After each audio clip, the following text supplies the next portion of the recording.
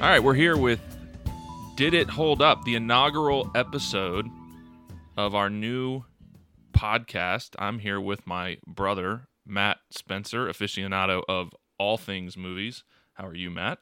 Oh, I'm doing well. How are you? I'm doing fantastic. And we started this podcast because you and I grew up on movies, quite literally. Basically, our entire childhood was either watching movies in a room or being dropped off at a movie theater. And that's correct. Figuring out how to see as many movies in a day as possible. So we figured, why not sit down and record what we talk about when we call each other up anyways. So we're going to do something called Did It Hold Up? We're going to talk about movies that we grew up watching from the 80s that stick in your mind and you think they're fantastic and that everyone loves them, and why don't we watch them again, because they're going to be just as good as when we watched them when we were young. And maybe. I think you have some. There's some. Although, hey, listen, this one. A spoiler alert. This one holds up. I'm just going to say it. This one held up for me. I agree too. I ended up watching it and thought it was great. And the movie we're talking about that we're going to start with is near and dear to Matt and I's heart, which is Labyrinth, which is about as good as it gets when it comes to kind of that odd 1980s type of movie that you would you really only see in the 80s. You have rock star fame with David Bowie, the hair of David Bowie. Hair. Yes. Oh boy. You've got Muppets. That hair deserves its own podcast. It does deserve its own podcast, absolutely. So we're going to dive in. Labyrinth. If you haven't seen Labyrinth, you got to go see Labyrinth. What's wrong with you? I mean, seriously. I agree completely. That would be my question. Matt, do you want to give an overview of what Labyrinth is? Sure, I can do that. So let's see.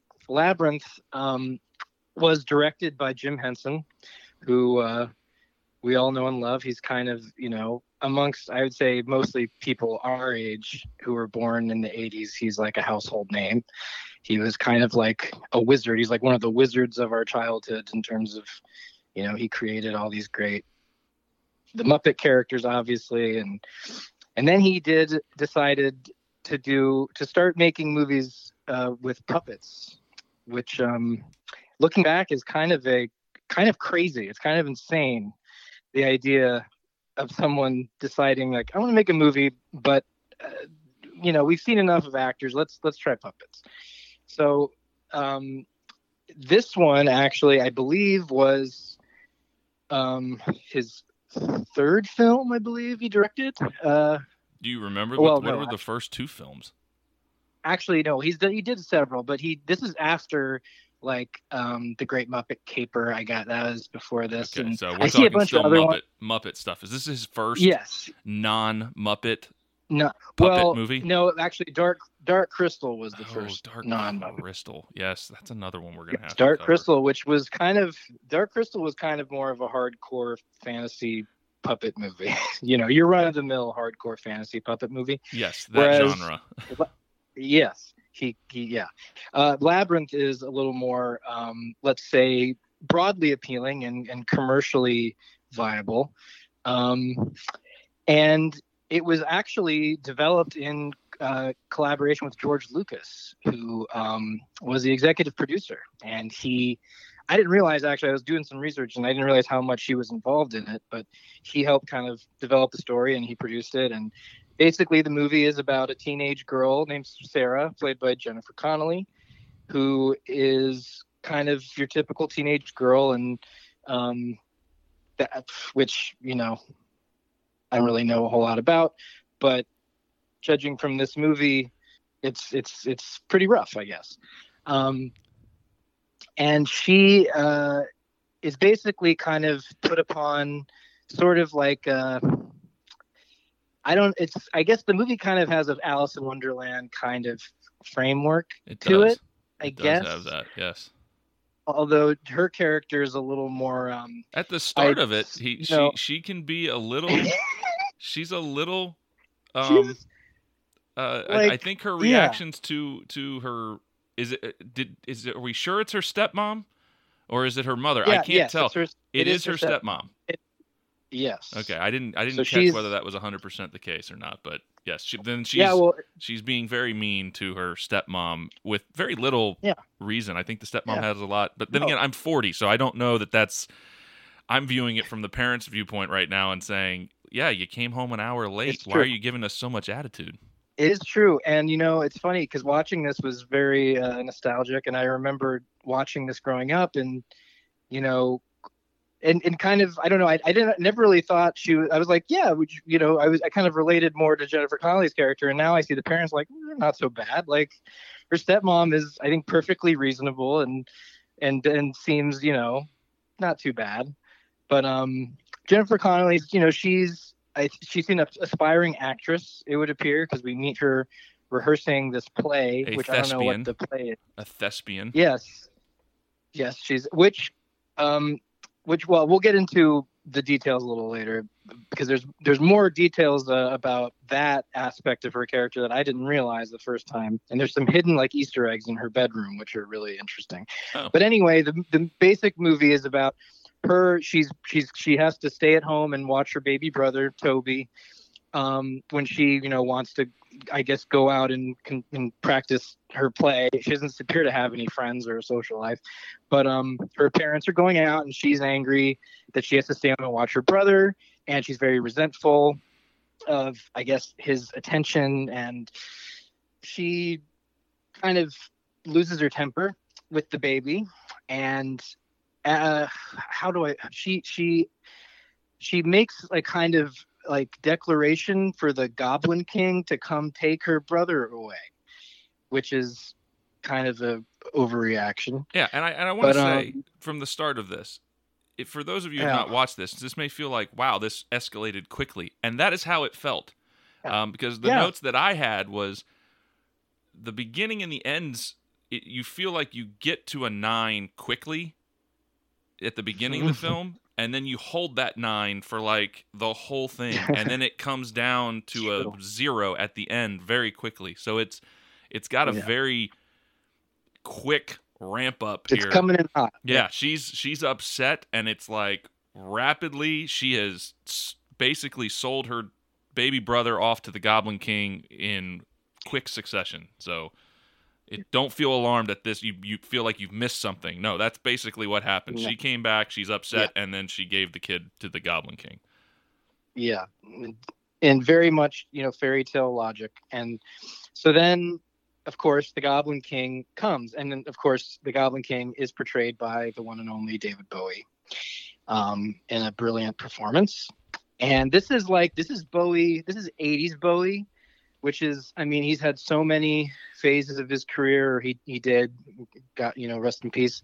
But so I'm not terribly familiar with the 80s era, although that's kind of my first introduction to him, though. Yes, because we were born in the 80s, and I know our Aunt Lisa, who was very instrumental, and she probably showed us this movie the first time, was an enormous David Bowie fan. I remember that vividly. But he's quite a character, and this is sort of like, it's not the Ziggy Stardust Bowie. This is like, I don't know how we describe it. It's kind of like it's like Ziggy Stardust meets Tina Turner, is what I kind of feel like. I mean, I know the Tina Turner. That, yes, I see. I'm that, talking the hair more than anything else. But yeah, well, he's I think it can be summed up. I have another note here that just says Bowie's hair is preposterous. Yes, it is. And I got to say, Henson, if this is Henson's second film, I think he does a great job. He doesn't ask Bowie to do much. And No. There's not much dialogue that Bowie has except for one line here or there.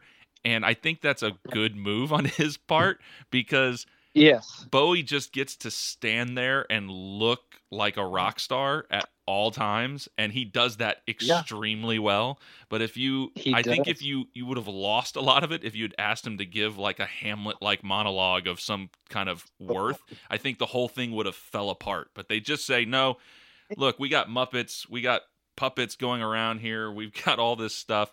We don't need you to do much. Just stand there and look cool. Yeah, he's definitely got the presence. I mean, he has the screen presence of, you know, like a big star. But and I got to say, I think he's a fine actor. I've seen him in other things, and he's a solid actor. Like he's not, you know, Anthony Hopkins or anything, but he's definitely solid and he holds his own. And so he comes anyway. This is meant to be a simple plot description, and I seem incapable of doing that. So. But okay, so he takes the kid, tells her she has 13 hours to get to the center of this labyrinth. Do we know why 13 or hours? The kid, that's what he says in the beginning. I know, but do we know why? Is the 13 hours meaningful? Because I don't know, 13. Okay. Unlucky number. Who knows? But yeah. So she has 13 hours to get to the center of this giant labyrinth, to the center where his castle is, and rescue her brother, or he has to stay and I guess he'll become a goblin forever. So that's the premise. And basically. Is the presumption that all of the goblins that we see were once babies stolen by the Goblin King? I guess that's what you're kind of... I never thought about that, but gee, that's really horrifying. Disturbing. Yes, it implies that every little goblin that you see is somebody's brother that has been stolen by the Goblin King, I guess. But yes. The main thing I took away from this movie, and I agree with you, I think it does hold up. I had low expectations coming in. I was worried that I was gonna be very disappointed, but I was not. I think it holds up in large part to how good of an actress Jennifer Connelly was at such a young age. I thought she was really fantastic. I mean, especially since she's acting against Muppets. She's acting against puppets. She's not even acting against real people except for a handful of scenes with Bowie. Yeah. So I think she was fantastic, especially for as young as she was. And then the humor, the Muppet humor was really good and yes, there were lots of genuine laughs. I laughed a lot and like genuinely. Yeah, so I thought that it ran really well with just Jennifer Connelly as the character. The other thing is that and this is something that I've seen in other movies that end up, when you look back, you're like, God, you know, nowadays, you know, early CGI, when you see stuff like really early where they're using computer graphics and you watch it again, you're just like, wow, that just looks awful compared to now. Like the owl in the opening credits. Yes, the owl, like from the opening credits, is clearly it really, that part didn't hold up too well. No, it was awful. It was awful, but I can imagine that in the 80s it must have been mind-blowingly amazing. Oh, I'm sure they probably ran from the theater. Right, it's like a witchcraft. What has happened here? There's a digital owl flopping around in this opening credits scene. But what I was worried is that I was going to be watching these Muppets. And I'm calling them Muppets because they're not Muppets. It wasn't like Gonzo or Kermit were in this film. They're puppets that Jim Henson created. I was worried they were going to come on screen and I was going to be like, wow, this really doesn't hold up. This doesn't... I can't suspend reality and believe what I'm watching. Right. But the sets and everything was so good. Like... Oh, yeah. The set, whoever did the set design was amazing. Yeah. There was just very few of those cheesy kind of, let's put somebody in front of a green screen and we'll just superimpose. It's like they built all of these different sets and they were really in them, and it was really, really well done, really, really detailed.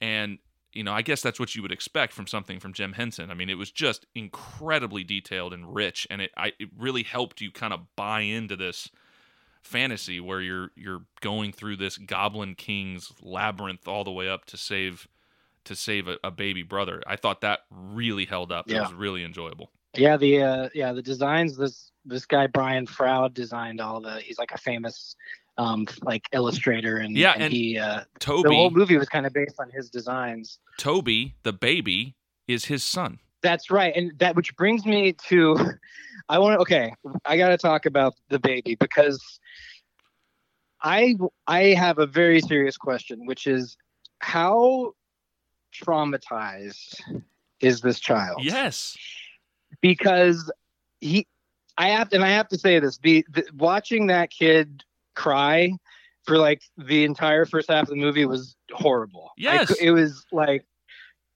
I hated it. I hated it so much.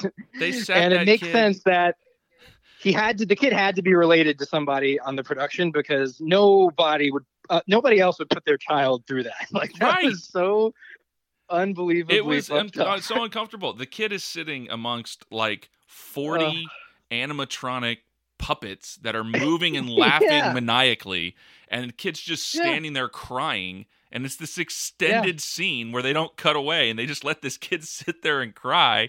And it's just that classic, back in the 80s, let the kid know. There was no parents sitting there. This is, remember, this is when parents just let their kids go outside the door and run around and hopefully they come back, So, you could see that on film. Like if it was revealed that kid is now in an institution, I would not be surprised. And we could point directly to David Bowie and the Goblin King, and he's sitting there saying, and he'd be right. He could be sitting there saying, "Oh, I was taken by Goblin King," and he would actually be correct. So he believes that the movie's real to him now. Like he's. Oh, wow. Again, the set design was fantastic. It's true. It's very convincing. But yeah, that was awful. The crying baby was very painful.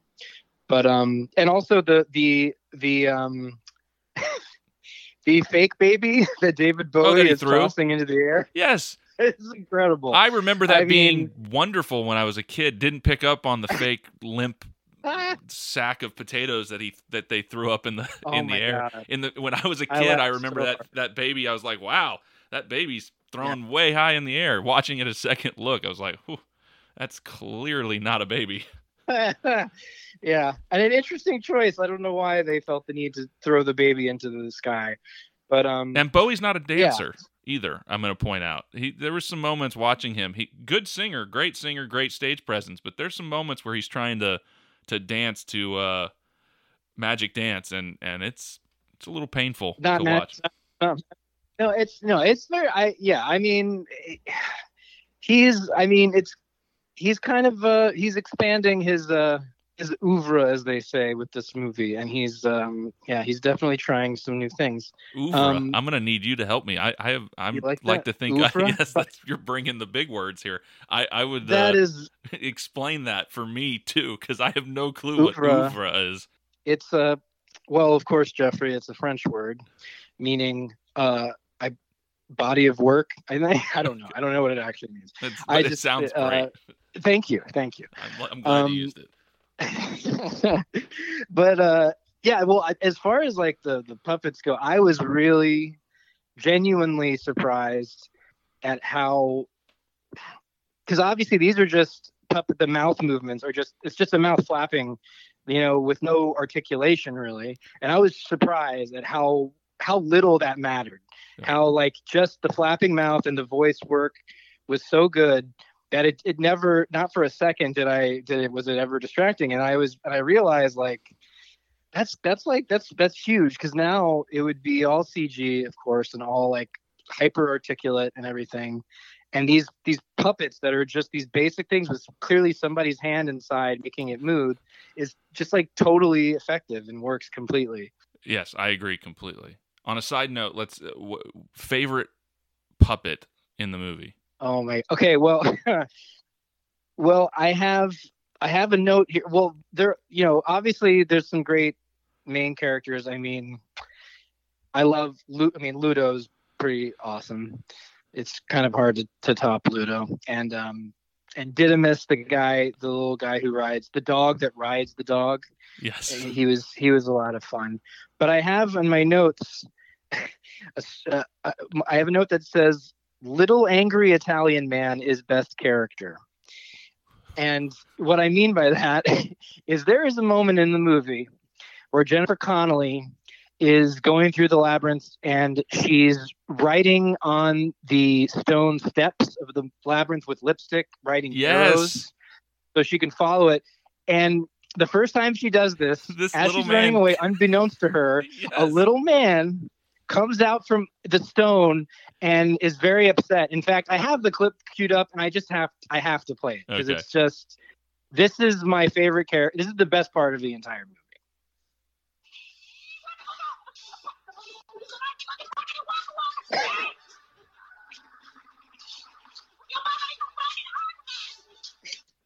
Okay. Yes, and then he calls her mother's an aardvark. It's a friggin' aardvark, I think he says. I want to know what's going on with that guy. I want to know because it happens again where these little people are like, flipping the arrows on her, and there's like apparently an entire whole world underneath the labyrinth of these little people. I want to see that movie. Yeah, where's that movie? There are, yes, and there are tons of these things. I mean, and this is and that's why I say it goes from 0 to 60 quick, and you're in the labyrinth, and there is no scene longer than maybe 5-10 minutes, and it's just you're in new place after new place after new place. You're in a walled labyrinth, then you're in a hedge labyrinth, then you're somehow in a forest, and then sometime you fall into a hole that then crawls out. Grabby hands. Yes, the hand thing, which I remember being both terrified and fascinated as a kid when that scene happened, because all the hands, when they speak, they create hand faces and eyes, and it was so cool to watch, but then also kind of terrifying at the same time. It was, yeah. No, that part was really, and I feel, I mean, I don't know, maybe it's wrong, but like I didn't really like seeing teenage Jennifer Connelly being handled by all those hands. It kind of, it made me worry that some shady stuff happened on that set. There are some segments of that we're going to have to add to this podcast where we talk about, things that were acceptable when this was shot that are probably not acceptable now, and we've now hit on two. One is we got child abuse, an under 18-year-old girl being handled by what is clearly 150 male hands at one point that's falling down this tunnel, and then the second is putting an infant no older than 18 months around, letting it just bawl its eyes out around a bunch of Muppets. So neither of those things would be allowed today. So the scene just keeps going. You go through all these different things. I think my favorite puppet out of the whole thing is probably Didymus. I think he's fantastic. I love his cockiness and the way he's just, he's that small little guy who just never seems to acknowledge that he's really kind of got up, back against the wall and can't really achieve anything, but he's just gonna mouth off to you anyways. I'm also a fan of I don't know what they are. They're clearly just Jim Henson creations, but they're the fire animals that can take their body parts off and throw them around. The chili down scene, you mean? Yeah. Which is completely insane. Yeah. It's like that is the part of the movie where you're supposed to take mushrooms, I feel like. Yes, at that point, you should be on something, because it was, you could be on something to this whole film and get something out of it. I wish I had been. The walls are glittered. Every single surface has glitter on it, so it is definitely a visual spectacle. But I think those are probably my favorite. I liked the music of it, and they're just taking their heads off. Those are wild. And, there's some pure comic elements where they're like, classic, like, I'm going to tap my foot until my foot falls off, and then I'm going to realize I don't have a foot and fall. Like, that's just kind of classic pratfall type stuff, which I think is really, really good. So, I think that was, a good element of it. The climactic scene at the end, the MC Escher walkabout where she's trying to get to her brother Toby, and I thought that was really well done. And again, it's another scene that they actually built. You can tell that she's walking down actual stairs of I would give anything to look up and see what the set actually looked like. Yeah, that scene was trippy. That was really cool visually, for sure. Although that song, there's one point in that song, I can't sing it, but David Bowie's singing and his performance is so lackadaisical. He seems to have completely run out of energy by this part of the movie. It's like So they when he's shot the whole singing, film in one day, and he's just kind he's of like done. kind of even on the vocal track, his voice is kind of trailing off at one point. I don't know. Go back and listen to it because it's hilarious. But yeah, no, that scene was very cool. I did, overall, obviously Bowie is Bowie, and he's always amazing. Um, and beautiful man. I'm not like he was, but I will say there were a couple scenes I found his crotch situation very upsetting. Yeah, there were some unnecessary close-ups of his crotch, and mostly because you're dealing with puppets that are at hip level, and so they're trying to get a close-up of Yes, the puppet's face and his crotch ends up being dead center in the scene. So prominently displayed. I feel like because his I don't know, his choice of leggings or pants were very interesting, and I sometimes felt that they forgot to give Bowie his the actual pants for his costume, that he was rehearsing the scene, and they're like, okay, let's shoot, and they're like, oh shit, we forgot to give Bowie his pants he's just in cold. because It's been cold outside. He's wearing he long just looked like underwear. he's wearing like sweatpants, like Yeah. tight, like Yes. tight, like, and I looks. I don't know. Maybe it's just me, but sometimes I found it distracting and Well, it's upsetting. kind of that classic almost Romeo and Juliet thing where it's like everything from the waist up is like lace and frilly and like really detailed kind of like Renaissance fair type costume design, and then it's like Yes. but from below where you're in a leotard as if like they had Yes. spandex in the Renaissance or something, and it's like you're kind of like, well, what is this? Why is this now the thing that they're wearing? I agree, it was a little off, but then again, it's Bowie. I mean, you just kind of, It's true. I mean, he can pull off anything. and you're just kind of like, okay, yeah, I guess. I mean, seems fair to me. Did you notice there's the Easter eggs in the beginning Well, I don't know of what the you're movie talking in her about. No, so bedroom? I'm curious Okay. what you're gonna where you're gonna go with this Easter egg. Well, there's one. I mean, the obvious thing is that there's a lot of foreshadowing. Like we see there's all these books like Wizard of Oz and Alice in Wonderland and Grimm fairy tales, and you see little stuffed animals. There's even one. I noticed when she's leaving the room at one point, there's one that's actually looks like Ludo even, Okay. and there's like a fox and stuff, and so that's kind of obvious. But there's something that I never know. I never noticed this. I have seen this movie so many times, and only like maybe within my last couple of viewings of it did I see that at one point Jennifer Connelly is sitting like at her mirror, and there's pictures all over her mirror, and there's all these clippings for what I assume is her mother, who I'm assuming has passed away, who was an actress, which is why I think she wants to be an actress. So, which kind of gives more insight into her, the fact that like her mother was this actress who passed away, and now she's got the new stepmom, and that's why maybe that could be why she's so upset Angry, and kind yeah. of angry.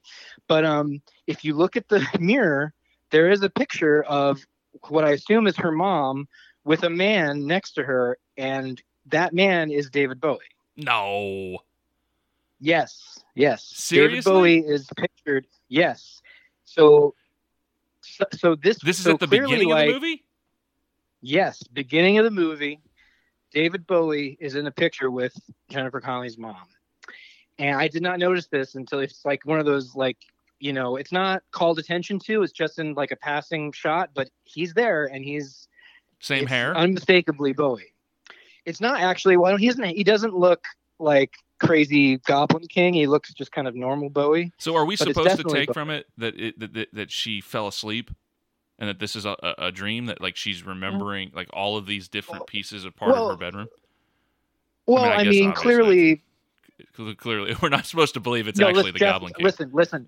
I believe in the Goblin King too. It's okay. All right. But I do believe that Bowie clearly is, she's a teenage girl, and I'm sure he's probably this handsome actor that his mom worked with, that she has a picture of, and so he becomes this sort of like powerful, kind of scary, but also kind of, exciting figure to her. And so I think that's where Bowie comes from, is he had a connection to her mom's past, I think. And so that was just kind of interesting. I never noticed that before. I was like, wow, there's a lot more detail put into that scene than I thought. Yeah, and they didn't just wing it. They actually had, let's put all these different pieces and parts in it, and that way if anyone ever does the digging, they can see all of it ties up real nice and neatly. It's a very multi-layered film. Yeah, and the film, I was doing my own little bit of research as to the kind of success it had back when it opened, and it didn't actually have much success when it opened. Not so much because of the quality, because as we've attested to here, it does hold up. It is a fantastic movie, but it didn't have the success because of what it went up against. So opening weekend, it opened up against Karate Kid 2, Ferris Bueller's Day Off, and Top Gun were the three movies that opened that same weekend as Labyrinth. So, as you can imagine, didn't get the didn't really have a chance. Didn't really have a chance at gaining the critical acclaim that it so richly deserved. And it did so poorly over the next couple months that it was actually pulled from theaters after 1 month. And taken completely out of the theaters, but it has grown to a cult following, mostly probably because of Bowie. I think it also helps that Jennifer Connelly ended up being a wonderful Academy Award-winning actress, and that was her first start, and she's fantastic in it. So it kind of gets this following that it deserves. I gotta say, I'm just gonna say it right out of the gate. I was uncomfortable.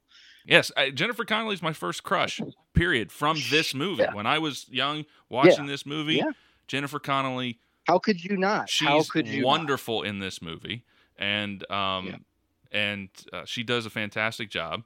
So brilliant. And she won out. She won out against, and I read this, she beat out Sarah Jessica Parker for this role. Yes. She beat out, I'm going to say her name incorrectly, and I'm going to get a lot of grief from the people who listen to this. Helena Bonham Carter. Did I say that right? That's correct. Yeah. Yeah. She beat out her, and I see Laura Marissa Dern. Tomei.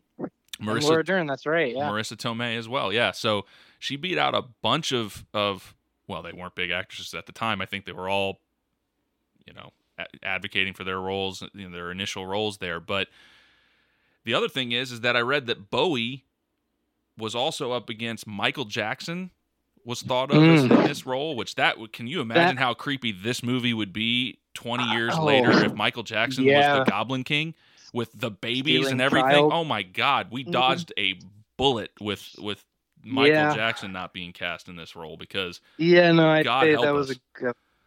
That was a good call. Yeah, thank God. I don't know what he was doing. Maybe he was off doing Thriller or something else and he couldn't get to this movie, but God, we dodged a bullet with that one. That would be just an awful, awful movie to watch. It would. I don't think we'd be able to watch it again. No, I think they would ban it. That you can't watch this. The other person who was up for this role was they thought about Prince, which I could see Prince. Prince would have been a cool person to do that role. He's, a little short. He's a little short to be. They're all goblins. The goblins. I think it would be. They're goblins. I think it fits better if he's short. He'd be in the same. We wouldn't have the crotch problem. It would be that everyone would be eye to eye in those scenes instead of crotch to eye. Well, no, if it was Prince, there would have been way more overt sexuality. That's true. That's true. But I gotta say, I don't see Prince. He wouldn't be imposing enough of a presence. As much as great as he was, you don't think he'd be as intimidating enough as you need? No, he's no Bowie. He doesn't have the presence of Bowie. Freddie Mercury was also thought of, which I don't think I could see. I think it would work him as it, but I don't see a mustache on the Goblin King that would have played. Yeah, well. Yeah. He could have done it for sure, but it would have. Yeah, it would have been very different. He wouldn't have been as regal as Bowie. Yes, definitely different hair too. We wouldn't be having the conversation with hair. None of these would have had the hair that Bowie has in this film. So I think that's something It's true. to consider. But I think this movie holds up. This Yeah. one's there for us. I think this one's going to be one that we can watch and Well, show to many people. yeah, it's great. I mean, and it's great to remember, think about Jim Henson and just what a big kind of influence and how huge he was for like in our childhoods and like and how kind of and seriously, I was talking about it in the beginning, but like how kind of insane it is that he did what he did, which is like it's because until him it was like, you know, there were like ventriloquists and stuff, but like the idea of actually building this entire sort of empire based on puppets was kind of a novel idea back then. And the fact that he was able to elevate that into like an art form is pretty amazing. And when you consider the fact that like that it's basically all about, you know, kind of bringing life to these inanimate objects and how, and when you think about the Muppets, you don't think about, you know, somebody with their hand and a thing making a mouth move. You think of the characters. You think of Kermit. You think of Gonzo, and you know, it's like, yeah, I think it was really unique what he did. And I think this movie is kind of, you know, I mean, maybe an argument can be made for like the Muppets more, but like this is a pretty great example of kind of how ambitious he was as a filmmaker and as like in terms of what he did. Like just logistically, I can't imagine how difficult it was to make it, because it's amazing on a ground level, but then when you consider that underneath the frame there's like puppeteers and who knows what, you know, going on down on the underground. So well, like, and cinematography wise, yeah, I think you're hitting onto something that you don't see when you're watching it, is that the scene that you're watching is one thing, but then they always have to be cognizant of, I've got to keep the people who are operating this thing out of the scene or out of the set or not noticeable, or that I've got to figure out how we're going to do this so that it's not visible. So there's this extra layer of thought that has to go into what they're doing, and then also make it not noticeable that they're having to shoot it a certain way so that you don't see what's going on. I mean, I do think you're correct, and these puppets are not Muppets. The Muppets are felt, you know, they're primary color felt puppets, you know, and you're kind of, you know, these in Labyrinth are not. I was shocked the first time you see a puppet in this movie is when she starts to consider. And this is very early on, as we said, because it ramps up very quickly. But it's when she starts to consider asking the Goblin King to take her brother Toby, and they cut away to these tiny little goblins who are like listening, and the eyes of these goblins are so lifelike. They are so real looking that you're immediately like, okay, I buy it. You know, it's like, okay, this is what we're looking at, and I think it plays so much better. It was just like a hard cut to just a bunch of Muppets looking in the camera, or not Muppets, but the puppets looking in the camera, and but also like looking at the character Hoggle, who's obviously an actor, but he has a fake head that also has fake eyes, and this is similar to like when they did the Ninja Turtles, where you have actors in suits wearing a fake head, but then when you think about the logistics of that, there's a technician that's controlling the mouth and the eyes on that thing, and like there's one character who's like the old sleepy guy who with the ostrich like on his head. Yes, so he's a character that has the you know, the eyes and mouth that are being manipulated by a puppeteer, but then he also has another puppet coming out of his fucking head, and it's like the complexity of that. I was like, how did they do that? That must have been like a really difficult thing. And then they're talking to one another, you know. So it's like, yes, you're absolutely right, because it's not. It's puppets built into puppets. I mean, let's remember here, we're not talking about the age of, you know, computer controlled items. I mean, this is like. this is like Jaws was breaking down every 5 seconds, so they had to figure out how to do it. Like the technician could be hitting the button to move the lips, and it ain't moving, and so like they have to play around with this, and so it is just a wonderfully well done movie. Keeps your attention the whole way. Yeah, there's always something, and it's one of the reasons why a lot of these movies from that era do kind of hold up, is because there's always going to be something more compelling, I think, about effects that are man-made as opposed to digital, because there's just something to, like, even as a kid, knowing like watching stop motion stuff where I knew it was fake, but just the fact that something was made and manipulated by somebody and they like gave it life and made it move when it was, giving an inanimate object life is pretty it's more there's something to that like digital effects don't have. I think it's you and I have talked about it, about Jurassic Park, and how I still personally think that Jurassic Park is the high point of kind of special effects, because you had the CGI parts of it, but then you also had the animatronic kind of real, props that were on set that they could be next to, and you could see the actors physically touch them. That was something about Labyrinth that you don't see in CGI as much, and it doesn't work, is that you don't see the real life actors hugging and touching the, a CGI character.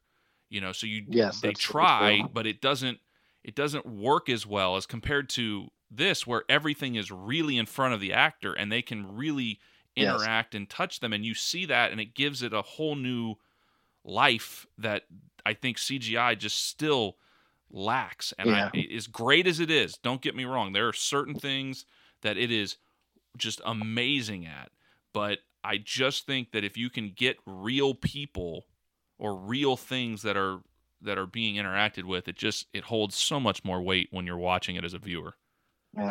Yeah, definitely. And I remember, as a kid, like even as a kid, just recognizing like the fact that there was something that you could, like you said, reach out and actually touch, that made it so much more exciting than if it had been just like animated. Like it just made it feel, more grounded and real, weirdly.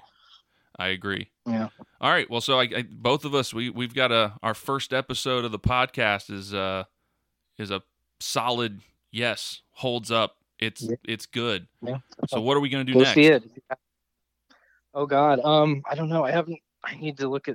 We need to pick a number on the list and see what the randomness selects for us. But all right, we'll call it quits on this particular movie, Labyrinth.